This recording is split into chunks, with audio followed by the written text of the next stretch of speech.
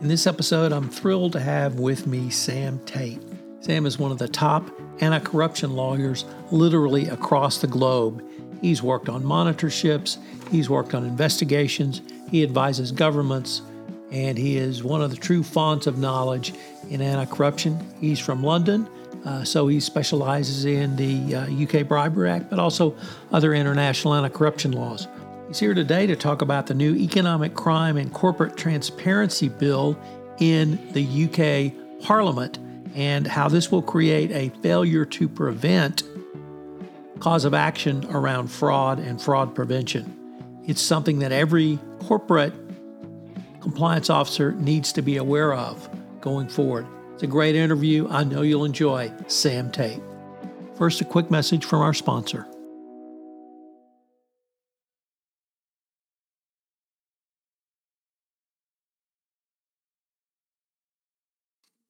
Hello, everyone. This is Tom Fox back for another episode, and you are in for a treat today, mainly because I'm in for a treat today. Finally have Sam Tate on the podcast. Sam, I can't thank you enough, but welcome to the podcast. Well, Tom, thank you very much. It's a real pleasure to be here with you, and I've been looking forward to being here equally as much as you've been looking forward to having me. Well, Sam, could you tell us a little bit about your professional background and your current role? Well, I think perhaps what's slightly unusual about my background is I spent 5 years in-house as a subject matter expert in anti-corruption at an oil and gas super major, and then spent a number of years on US-UK monitorships of banks, so HSBC and Crédit Agricole, and that means I kind of straddle the corporate and regulated sectors, which is a little unusual. I also lead now the white-collar crime practice at the international law firm RPC, where I work out of the London office. So, Sam, today our topic is starting with the Economic Crime and Corporate Transparency Bill that has been proposed. Talk about what is in it and perhaps more importantly, what it might mean for corporations, compliance professionals, and a wide variety of others going forward. So could we maybe start with what do you see that this bill is trying to accomplish? Well, it's a great question, Tom, because it's trying to accomplish quite a lot with one bill. So it's some 350 paragraphs long, and you and your listeners will be pleased that I'm not going to run through them all. But it does a few really important things. And the first thing is that it's likely to establish a new failure to prevent offence for fraud. And if that happens, it will be the biggest change in financial crime in the UK for at least a decade. So it's that kind of significant. What else does it do? Well, it adds a number of powers to regulators and prosecutors, and it aims to increase corporate transparency, including in relation to LLP. So there's a lot packed into this bill. Why now? Why this government? And what do you see as potential either shortcomings, failings, or other reasons to create this bill at this point in time? Well, because it does different things, there are kind of different reasons for different sections, Tom. But I'll kind of take you through them at a high level. But in relation to the failure to prevent offence, it's really about the government's focus on fraud. So fraud has been a growing issue in the UK. It's our most prevalent offence. There are more fraud offences than any other types of offending in the UK. And it's got a lot of attention in the media and in the government. So that's why there's a focus on fraud. As to other sections, well, there's been a lot of criticism of Companies House and other registers for not providing accurate data and not checking it. And there have been other points made by prosecutors about limitations on their powers, which has made it harder for them to investigate wrongdoing. So it has a lot of different sections. The reasons for those kind of vary quite a lot. Why now? Well, we're out from COVID, Tom, and that means the government can do things. So it has a bit more legislative time in order to progress areas like this, and that's perhaps why it's pushed so many things into one bill. Let me step back and ask you something that American listeners may not understand. When legislation is proposed, at least as I understand it in the United Kingdom, it's called a bill. If it becomes law, the name is changed to law. And if that's right, can you explain the legislative process for the American audience? Yeah, course. So legislation can start off in many different ways. So it might be proposed by an MP or brought forward by the government. You then have a bill which passes through a number of stages in the House of Commons and the House of Lords. Depending on the House of Lords is the amending chamber. That's a bit like your Senate, I understand. And so the process there is one with lots of detail. They can pass it back to our House of Commons, and eventually it's enacted. And so it becomes an act, and that means it has royal assent. So it's signed off by the Queen, by the way, King now. Not something, by the way, that they've ever refused, or not in the last 300 years. Many years ago, I was a legislative assistant and was involved in writing legislation, so I have some understanding of that process.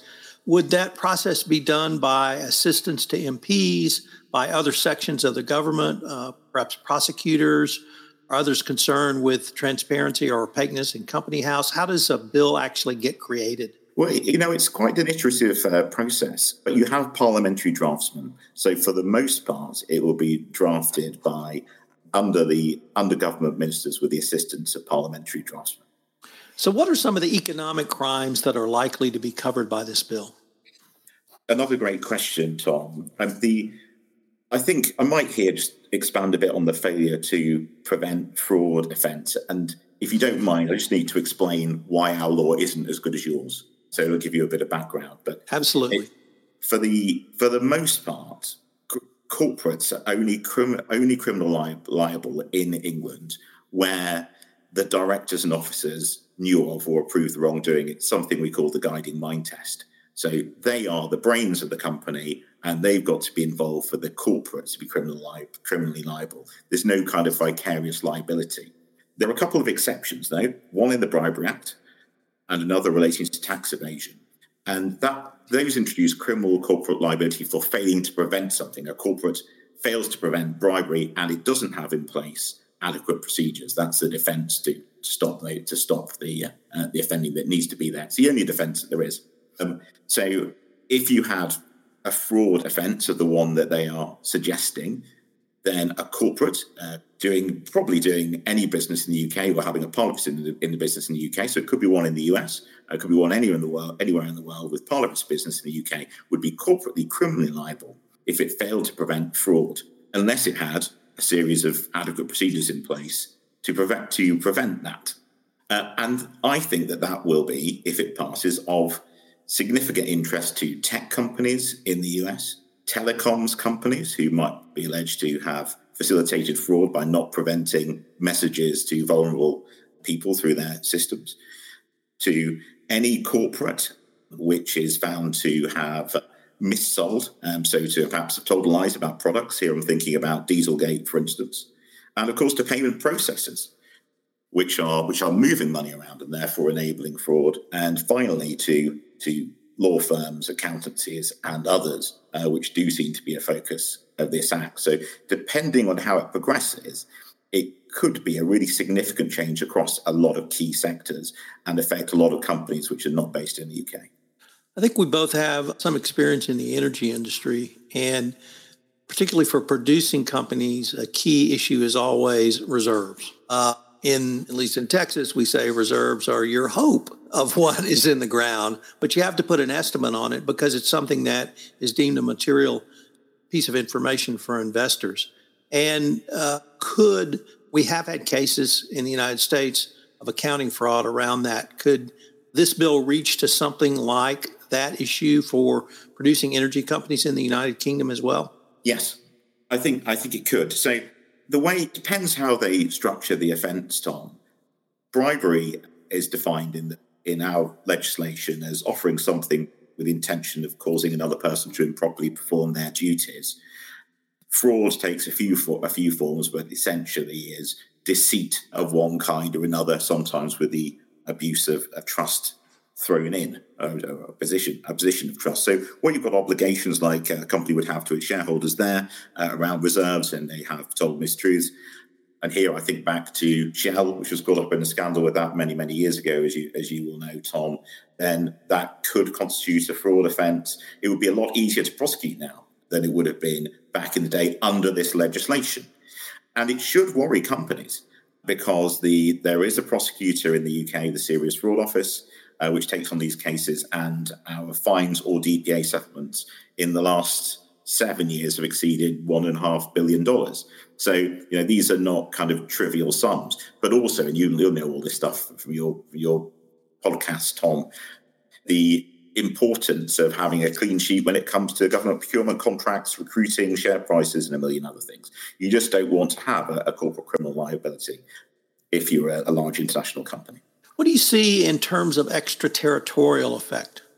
Well, if it's, again, I have to look at the current legislation, and I did co-write a book on it with Christopher Sallin, KC, as he now is. So if you look at the current legislation, then our laws, corporate laws, are said to apply to a company with any part of its business in the UK. It's not entirely clear what that is because we haven't had a ton of cases, but it's a registered office, a large part of your business, or even a small part of your business, a trading arm, perhaps doing your accounts here, probably something a little bit more than trading on the UK Stock Exchange, but not much more, is enough to have a part of your business in the UK. And so if it's the same as the UK Bribery Act, and I would imagine it would be, then it would cover a company established in the Philippines, which had some part of its business in the UK where the fraud was committed in Australia, because that would also follow the UK Bribery Act. In other words, very broad extraterritoriality, but not quite as much as the DOJ would have for the FCPA. So it's not just based on having transactions in pounds or the odd email going through London. Something a bit more than that, but not. You don't need to be mainly in the UK. I think there's been a fair amount of folks looking at issues around Companies House, the same in the United States, where they're trying to put a corporate register together. How do you see these reforms as it relates to Companies House? Well, the long-standing problem with Companies House has been that the information it holds is not reliable because it's not policed. So Companies House at the moment should really be seen as a library where the librarian hasn't read any of the books. And the moves that we see afoot in the Act are really about verification and funding and resourcing that. And you can call it verification or investigation or whatever, but it amounts to checking the data that's available. And so they would remove records related to dissolved companies. There's a verification process. So the bill would introduce verification for all new and existing registered companies, directors, for persons with significant control over the companies and those delivering documents to Companies House. These greater investigation and actually greater enforcement powers kind of come at a price, and it's likely that the cost of registering a company in the UK will increase. But the task before Companies House is huge. So there is a lot of work to do in order to change this from a library to kind of more like a curated shop of things that you might be interested in buying. And it remains to be seen how they will staff and fund that and how quickly it will be achieved. Sam, how do you see this new bill of impacting limited partnerships? Or perhaps I may even ask you to take a step back and ask, what is the issue or abuse with limited partnerships, and how does this bill try to address those questions? So, as you know, Tom, limited liability partnerships have been a conduit for money laundering and scams in England and in Scotland. And that's been a persistent problem, essentially because of the ease of setting them up and the lack of transparency. So it should, of course, be the case that our corporate entities are difficult to corrupt to one or other nefarious ends. But it hasn't been. And this has been raised again and again by NGOs, non-governmental organisations, and by the press. So under the bill, there's a requirement to hold a registered office in part of the UK for an LLP. There are also requirements around providing data around the person who creates the LLP, so they can be got hold of, including an email address. So the idea is that you'll have no more LLPs set up that you can't reach, that nobody understands, and you can't get documents for. And that extends to HMRC, which is our kind of tax department in the government, and it being able to get hold of accounts and records. So they're going for a kind of more supervised approach with a lot more detail. Again, I think the problem is, how would this be policed? And there's a 6-month transitional period, but what happens at the end of it? Will we be in much the same world? What you often see happen, Tom, is that a new set of requirements will come in and all of the, if I can call them good companies, will comply, which are not the ones that you're worried about. And the question is, how do you then follow up on the companies that aren't compliant and are refusing to comply? And, that is about resourcing. So whenever you see these changes in the UK, you just have to ask, how is it being policed and how is it being resourced? I'm sure it's the same in the US. One of the things that has, I'm not sure, changed after the Russian invasion of Ukraine, but it's certainly become more prominent, is the U.S. Obviously, there have been a series of sanctions levied, economic sanctions and controls, but the U.S. government has made clear they view businesses as a partnership with the government to try to stop money laundering, other economic crimes, and sanctions violations. And I was wondering if this legislation might facilitate that type of dialogue in the United Kingdom as well, where companies will come forward to regulators if they find something even internally and self-disclose, or is that really not a part of this legislation? It is a part of the legislation as it relates to regulated entities. Certainly, by the way, I agree with that approach. My experience of companies is they mostly want to do the right thing and they want to engage with prosecutors and regulators. In relation to those regulated firms, there are provisions for the sharing of information between them. So one of the problems that banks have had is that they have identified financial crime within their clients, their customers, and they haven't been able to share them with other banks with whom they know that customer is engaged. Well, this will stop that problem. So a bank will be able to transfer information that's been asked for, where that information, that the first bank has decided to take safeguarding action as a result of economic crime concerns. So basically, it will allow information to be shared much, much more freely between regulated entities. There are also some provisions to make it easier for the National Crime Agency. That's what they like to call themselves, the equivalent of the FBI. So that's for them to obtain information without the filing of a suspicious activity report. So those are notifications that have to be made by regulated entities to the government and can be made actually on a voluntary basis by non-regulated entities. But it allows the NCA to seek information at an earlier stage. I'd like to turn now to the Serious Fraud Office and its relationship with the Department of Justice and some other issues currently in front of the SFO. Last month, one of the Hassani brothers was sentenced to 1 year in jail here in the United States, and that he was one of the two from Unaoil. And I think there were some pretty hard feelings between the DOJ and SFO around the extradition to the United States, cooperation with the United States, and now this 1 year jail term. But I wondered if you might assess the relationship after that, and is it going to go back to what I perceived it was, perhaps before that case? Well, I mean, I suppose I can give you my perceptions, and my perception is that there was a real problem in the relationship between the Department of Justice and the Serious Fraud Office at the end of the tenure of the previous director. And that was essentially around turf and who got what. And I understand those discussions were fairly frank. I think what changed with Lisa Osofsky coming in as a director in 2018 was a real willingness to collaborate. And I no doubt it helped that Lisa was a dual citizen and had worked at the FBI within an ethics position before, but there was certainly a warming of those relationships, is my understanding. And actually, I think probably one of the lasting legacies of her time as director is the improvements in the relationships with the US. In fact, I think she's been out there quite recently. But you see that play out. I will come back to the Hassani case, but you see that play out in so many areas. For instance, in compliance, there's a kind of aligning of UK and US standards, and actually just considering compliance and crime prevention to be important. I think the current director has really led on that, not being given enough credit for it.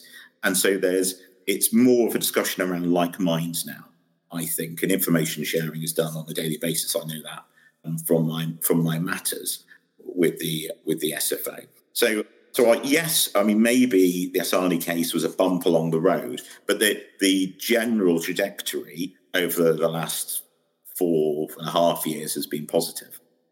Well, that really led me to my next question, and perhaps I got some insight into the answer, which is where does the SFO go after Lisa Osofsky? And perhaps with your thoughts or comments, rather, it might be that the next director might be evolutionary, but certainly not revolutionary, and that the continuation of this collaboration could and should continue going forward. I think whatever happens, it's in everybody's interest to collaborate with the US authorities, but because, you're the huge gorilla and just makes no sense at all not to work together where we possibly can. So I think that will continue, whoever comes in. It's difficult to know. Every director does this job differently. I think there's likely to be more of a focus on prosecutions, perhaps, than DPAs. I think we was likely to see that. That was something we saw under David Green. The new director, whoever it is, and of course there may be an extension for Lisa Osofsky's term. There was with David Green for a couple of years. But any new director will have quite a lot of capacity, I think, to bring in new cases. And that's because a number of cases have come to an end, so which you'll have read about, of course. But Rolls-Royce, GSK, and others came to an end during Lisa Osofsky's time as director. So there should be some space for that new person to dictate what the SFO should be doing. And that could be about sectors. It could be about bits of the world that they're more interested in. It could be about fraud, because, of course, there's been a lot of press around fraud associated with COVID and the buying of substandard equipment and so on. And so that could be the focus of a new director. Otherwise, I'm afraid, Tom, your guess is as good as mine. And one last question along these lines. Do you see any hope that the ENRC SFO matter can be resolved, or does it look like it will go to trial? Well, a very, very long time ago, I was a commercial litigator. And so I suppose what I can say is that nearly everything's settled. So this probably will. Certainly over 80% of cases settle. So that the good money must be on a settlement at some point. The difficulty is that the claims are of very high value. So you're looking at claims in the tens of millions, and that's a very significant sum as against the SFO budget.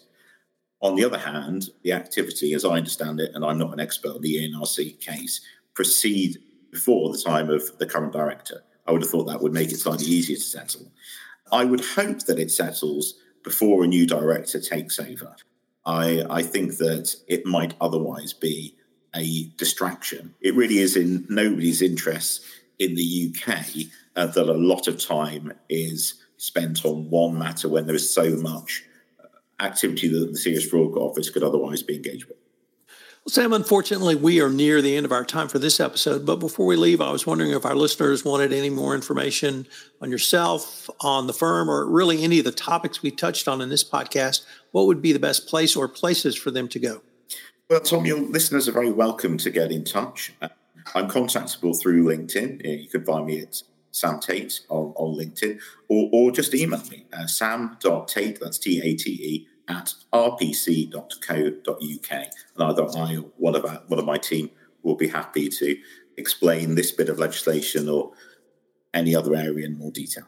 Sam, I really wanted to thank you again for taking the time to visit with me. I hope that perhaps if this legislation becomes law, we could visit again on the final act or bill, or law that may come out of it. And I look forward to continuing this conversation.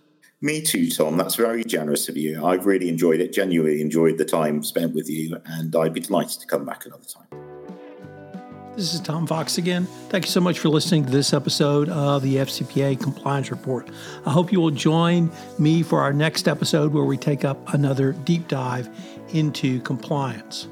The award-winning FCPA Compliance Report is a production of the Compliance Podcast Network.